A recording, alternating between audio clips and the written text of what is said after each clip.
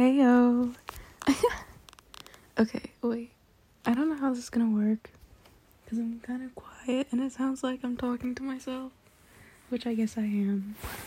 But I was gonna read chapter 13 and then it didn't happen.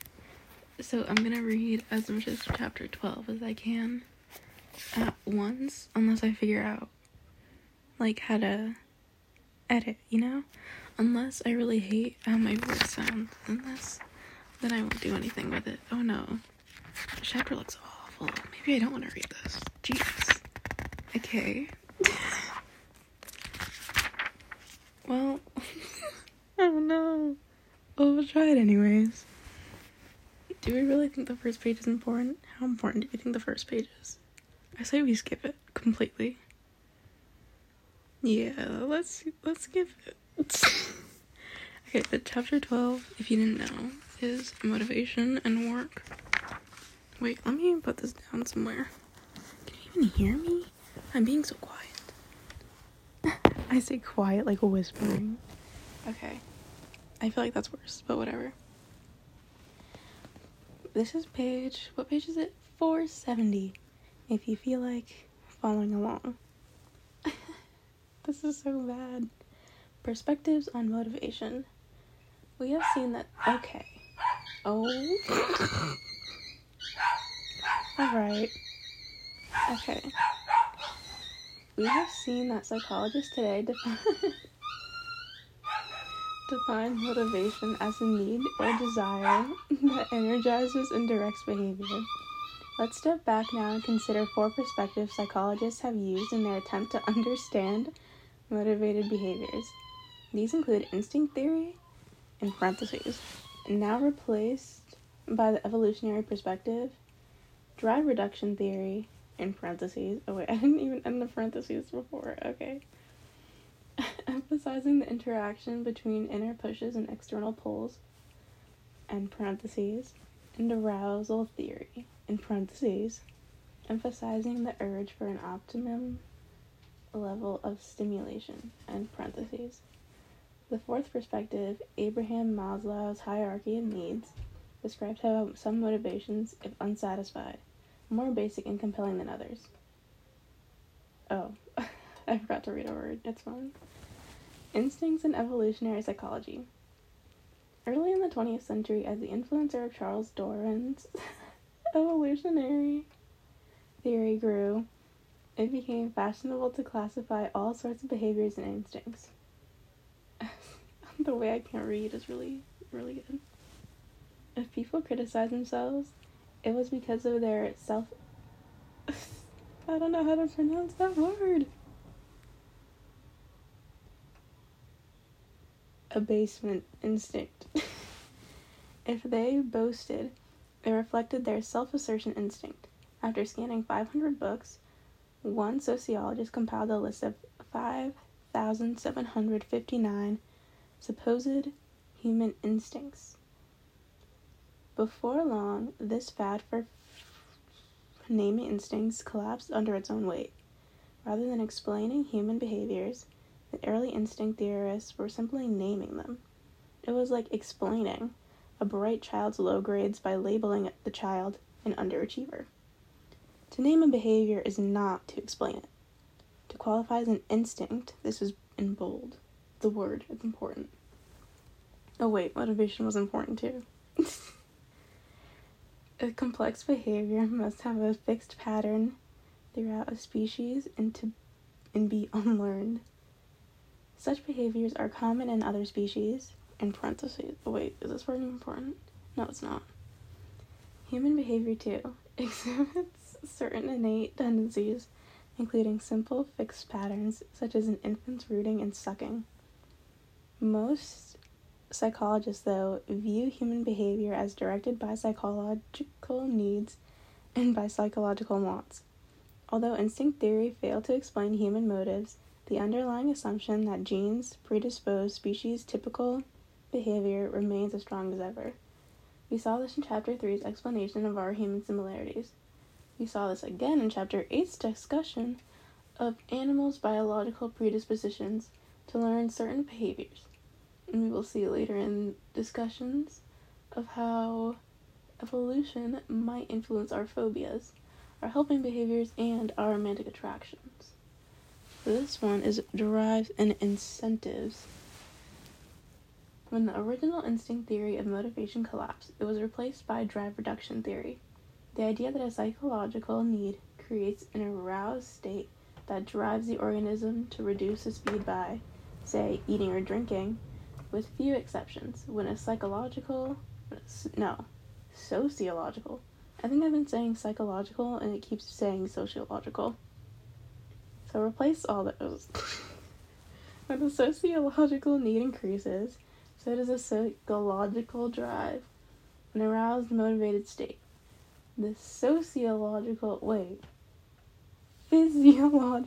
aim of drive reduction is homeostasis, the maintenance of a steady internal state. An example of homeostasis, literally staying the same, is the body's temperature regulation system, which works like a thermostat. Both systems operate through feedback loops. Sensors feed room temperature to a control device. If the room temperature cools, the control device switches on the furnace.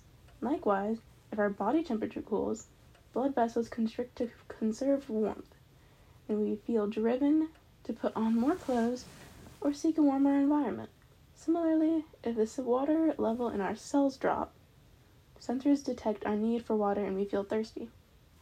Not only are we pushed by our need to reduce stress, we are also pulled by incentives, positive or negative stimuli that lure or repel us. This is one way our individual learning histories influence our motives. Depending on our learning, the aroma of good food, whether fresh roasted peanuts or toasted ants, can motivate our behavior. What? Toasted ants. Alright.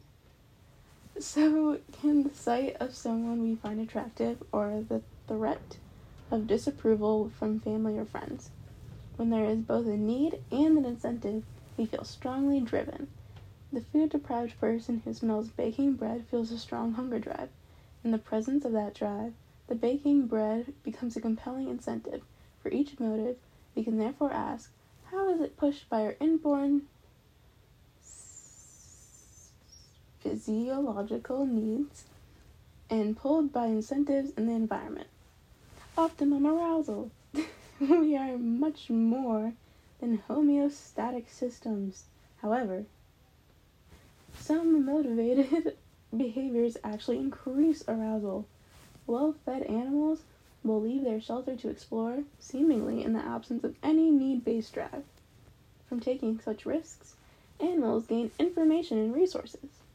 Curiosity drives monkeys to monkey around, trying to figure out how to unlock a latch that opens nothing, or how to open a window that allows them to see outside their room. It drives a 9-month-old infant who investigates every accessible corner of the house. It drives a scientist whose work this test discusses. And it drives explorers and adventurers such as Aron Ralston. Asked why he wanted to climb Mount Everest, George Malroy answered, because it is there. Those who, like Malroy and Ralston, enjoy high arousal are most likely to enjoy tense music, novel foods, and risky behaviors. How crazy of them. Okay. So, human motivation aims not to eliminate arousal, but to seek optimum levels of arousal. Having our biological needs satisfied, we feel driven to experience stimulation. Lacking stimulation, we feel bored and look for a way to increase arousal to some optimum level. However, with too much stimulation comes stress, and when we then look for a way to decrease arousal. A hierarchy of motives. Some needs take priority over others. At this moment, with your needs for air and water satisfied... Wait. Am I supposed to read this? Do I always read these? I do. Kidding. Wait, now I have to find my place again. At this moment, with your needs for air and water satisfied, other motives, such as your desire to achieve, I always read these? Okay, never mind. Wait. I'll keep reading anyways. Other motives such as your desire to achieve are energizing and directing your behavior. Let your need for water go unsatisfied and your thirst will preoccupy you. Just ask Aaron Ralston. But if you were deprived of air, your thirst would disappear. Abraham Maslow, 1970, described these priorities as a hierarchy of needs. At the base of this pyramid are our physiological needs, such as those for food and water. Only if these needs are met are we promoted to meet our need for safety, and then to satisfy the uniquely human needs to give and receive love and to enjoy self-esteem. Beyond this, said Maslow, 1971, lies the highest of human needs, to actualize one's full potential. More on self-esteem and self-actualization in Chapter 15. Maslow's hierarchy is somewhat arbitrary. The order of such needs is not universally fixed. People have starved themselves to make a political statement.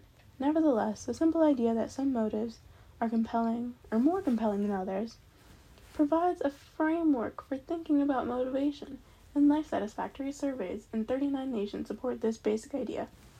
Let me move my phone. 11 minutes. That's crazy. Okay. Wait, where was I? In poorer nations that lack easy access to money and the food and shelter it buys, financial satisfaction more strongly predicts subjective well-being. In wealthy nations, where most are able to meet basic needs, home life satisfaction is a better predictor. Self-esteem matters most in individualist nations, whose citizens tend to focus more on personal achievements than on family and community identity. Let's now consider 4 representative motives, beginning at the basic, physiological level with hunger and working up through sexual motivation, to the higher level of needs to belong and to achieve. At each level, we shall see how environmental factors interact with what is physiologically given. Hunger. A vivid demonstration of the supremacy of physiological needs came from starvation experiences in World War II prison camps. David Mandel, a Nazi concentration camp survivor, recalled how a starving, in parentheses,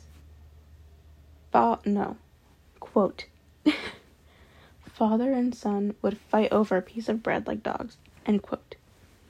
One father, whose 20-year-old son stole his bread from under his pillow while he slept, went into a deep depression, asking over and over how his son could do such a thing.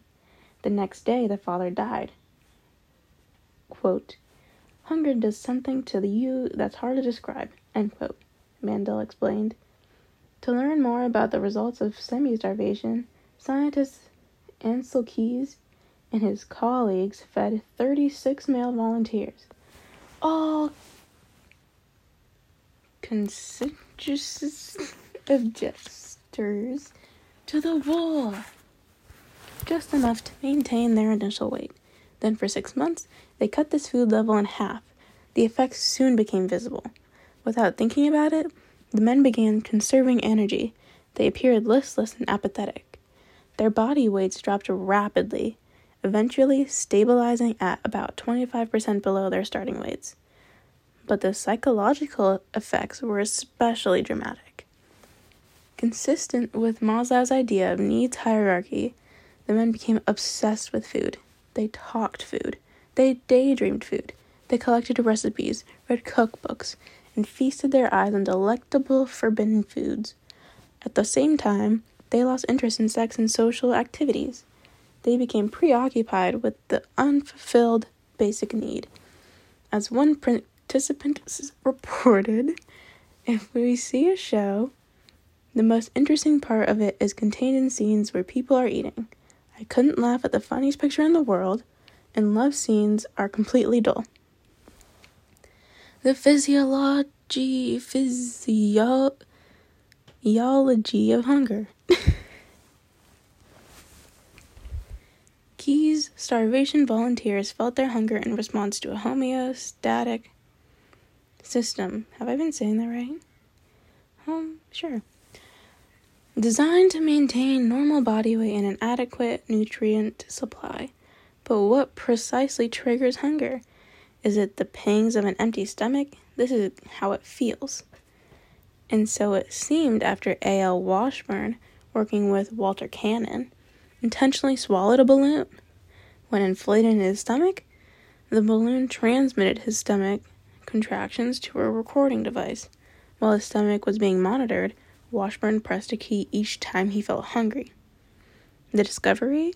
Washburn was indeed having stomach contractions whenever he felt hungry. Would hunger persist without stomach pangs? Researchers answered that question early in the 20th century when they removed some rats' stomachs and attached their esophagi to their small intestines. Did the rats continue to eat? Indeed they did.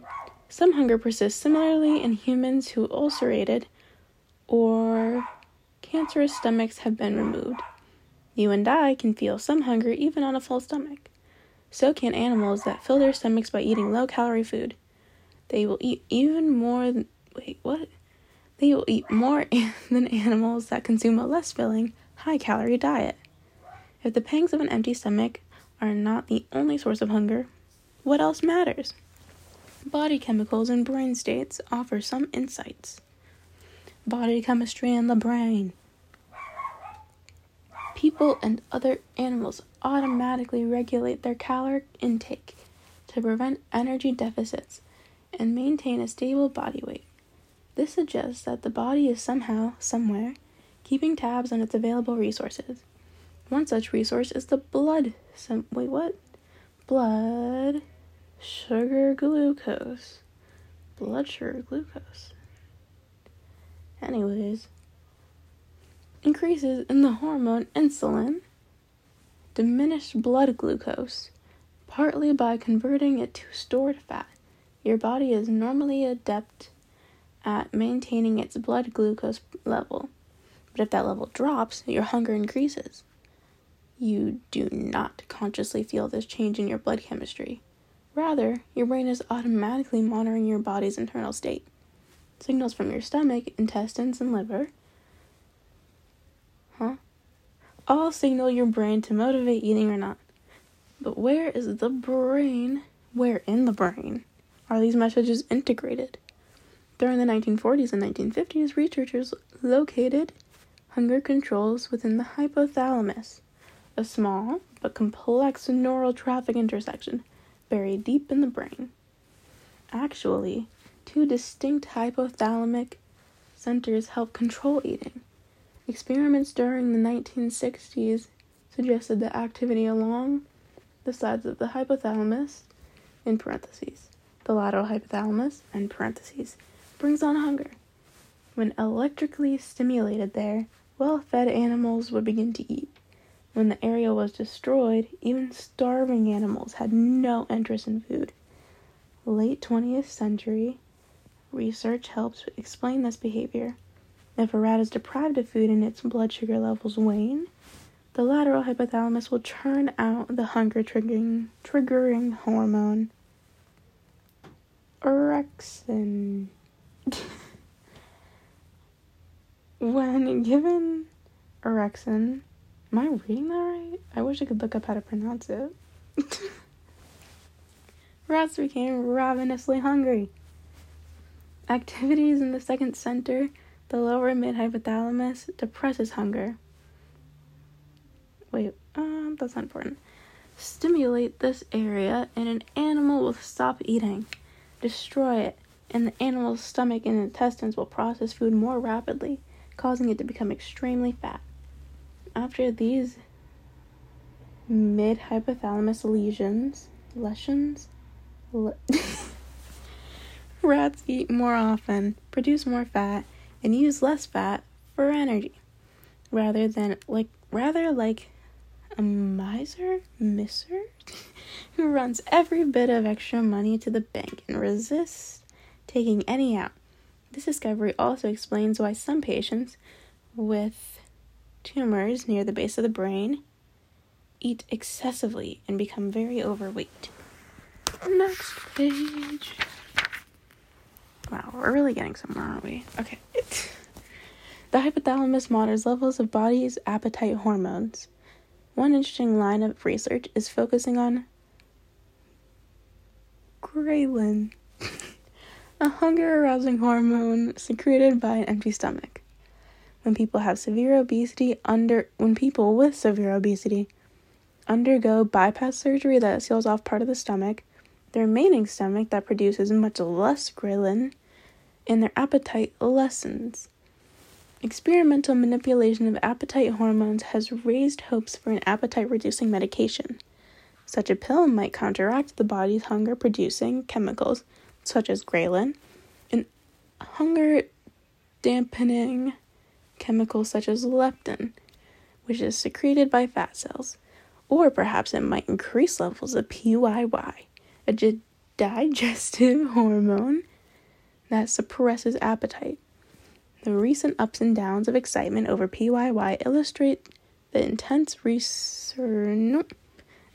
search for a substance that might someday be a treatment, if not a magic bullet, for obesity. The initial report that PYY suppresses appetite in mice was followed by a skeptical statement from 12 laboratories reporting a big fat disappointment. The PYY finding did not replicate. But a few months later, this was followed by newer studies using different methods that did find at least a temporary appetite suppressing effect. An older hunger theory proposes that manipulating the lateral and ventromedial hypothalamus alters the body's weight thermostat, predisposing us to keep our body at a particular weight level called its set point. When semi-starved rats fall below their normal weight, biological pressures act to restore the lost weight. Hunger increases and energy expenditure decreases. If body weight rises, as happens when rats are force-fed, hunger decreases and energy expenditure increases. This stable weight towards which semi-starved and overstuffed rats return is their set point. In rats and humans, heredity influences body type and set point. Human bodies regulate weight through the control of food intake, energy output, and basal metabolic rate. Let's hope I'm pronouncing that right too. The rate of energy expenditure for maintaining basic body functions when the body is at rest. By the end of the 24 weeks of semi-starvation, the functions By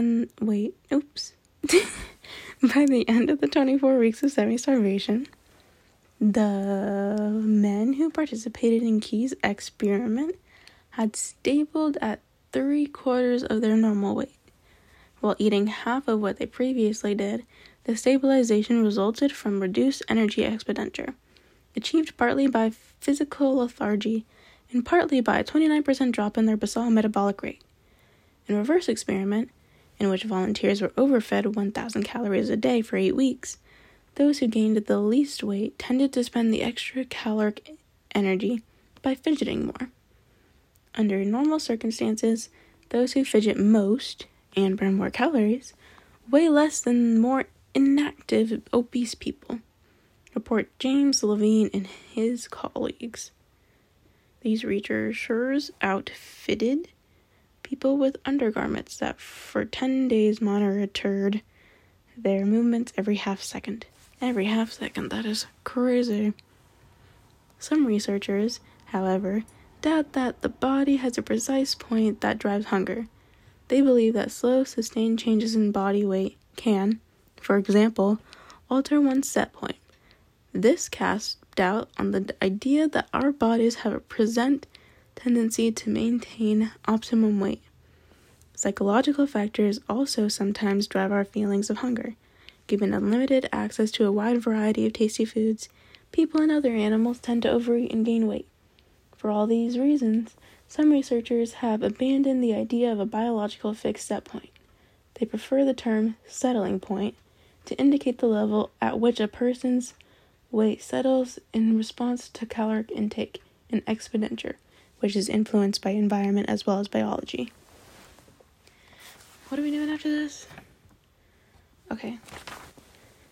The psychology of hunger. Our eagerness to eat is indeed pushed by our physiological state, our body's chemistry, and hypothalamic activity. Yet there is more to hunger than meets the stomach. This was strikingly apparent when Paul Rosen and his trickster colleagues tested 2 patients with amnesia who had no memory for events occurring more than a minute ago. Wow. If 20 minutes after eating a normal lunch, the patients were offered another, both readily consumed it. And usually a third meal offered 20 minutes later after the second meal was finished. This suggests that part of knowing when to eat is our memory of our last meal.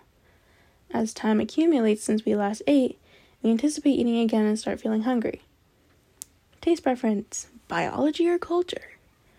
Body chemistry and environmental factors together influence not only when we feel hunger, but what we feel hungry for, our taste preference. When feeling tense or depressed, do you crave starchy, carbonated, lightened foods? Carbohydrates help boost levels of neurotransmitter serotonin, which has calming effects. Our preferences for sweet and salty tastes are genetic and universal. Other taste preferences are conditioned, as when people given highly salted foods develop a liking for excess salt, or when people develop an aversion to a food eaten before becoming violently ill. Crazy. Culture affects taste too. Boom. I don't know how to pronounce that. And I don't want to get it wrong. Someone enjoys eating the eye of a camel, which most North Americans would find repulsive. Similarly, most North Americans and Europeans shun dog, rat, and horse meat, all of which are prized elsewhere. Our natural awareness of things unfamiliar extends to novel foods, especially novel animal-based rather than vegetarian foods. In experiments, people have tried novel fruit drinks or ethnic foods. With repeated exposure, their appreciation for the new taste typically increases. Moreover, exposure to one set of novel foods increases our willingness to try another. Rats, too, tend to avoid unfamiliar foods. The neophobia surely was adaptive for our ancestors, protecting them from potentially toxic substances. Eating disorders.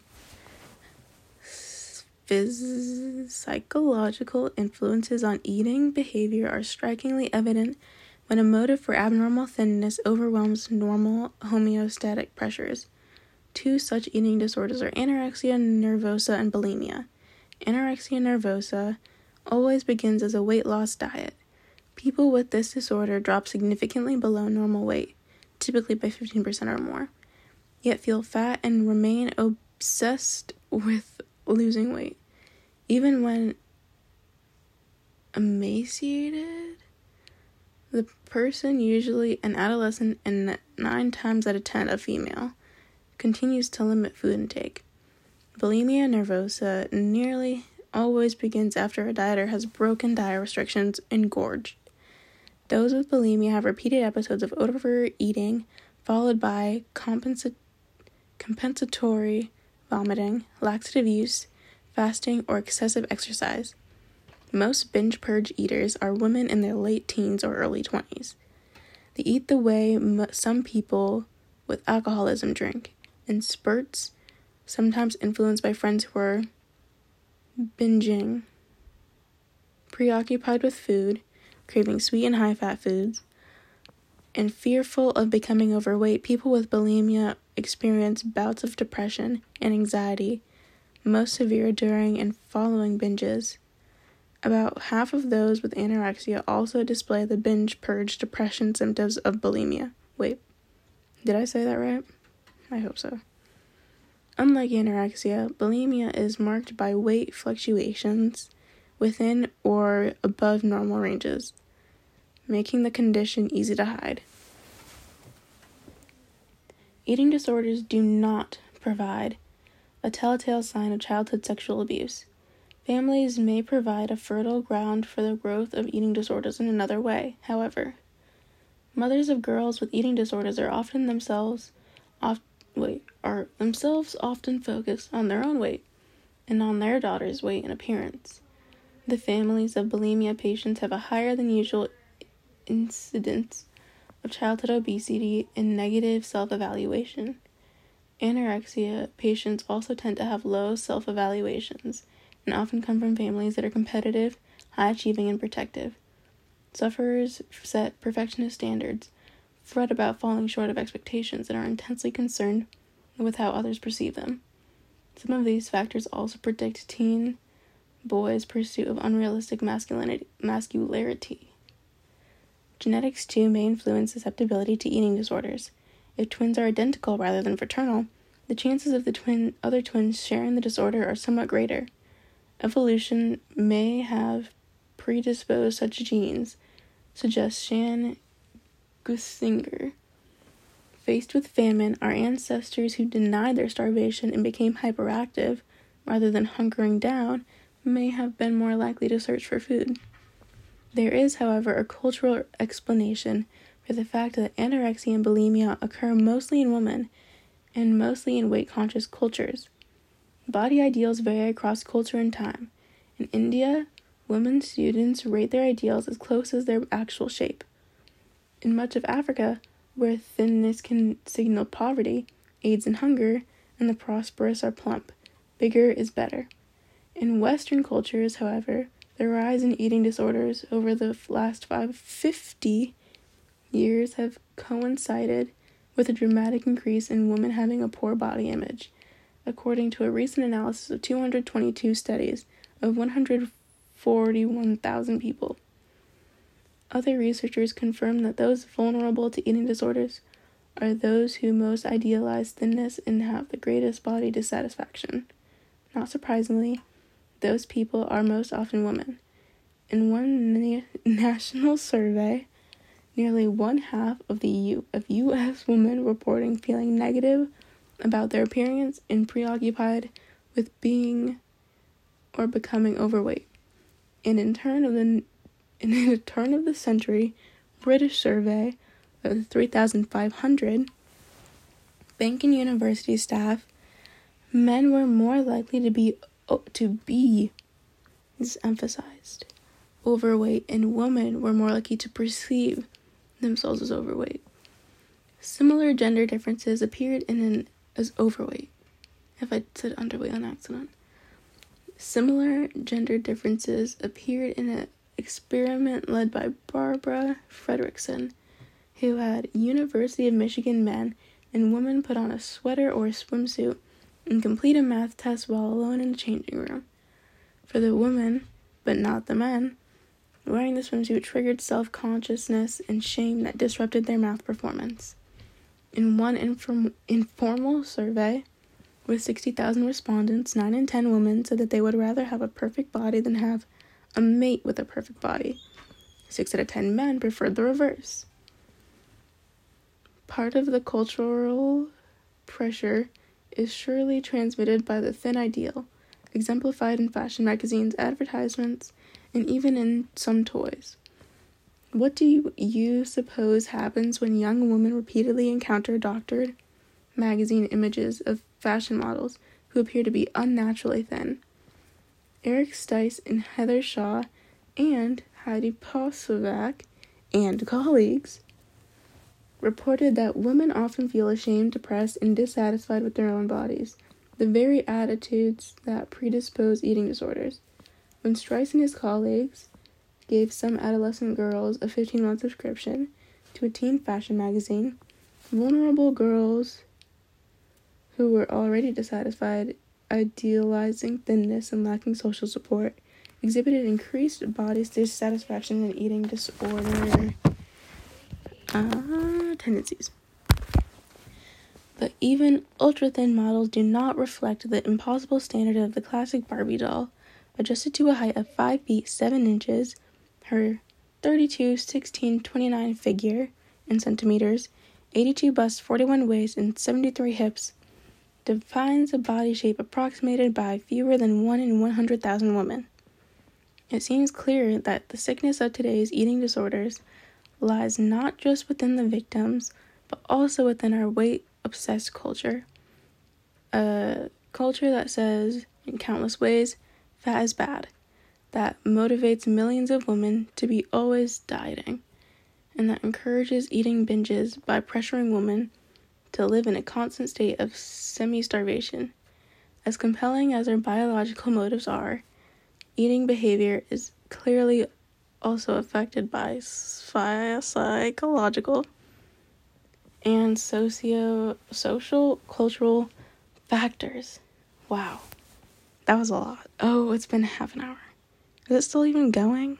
Yeah, it is. Okay. Let me see how many pages I've done. Okay.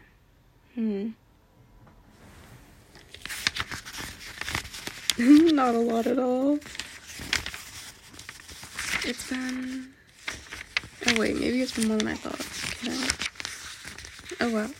1, 2, 3, 4, 5, 6, 7, 8, 9, 10, 11. Okay. I think... Are we gonna stop here? We'll stop here for today. Anyways, bye!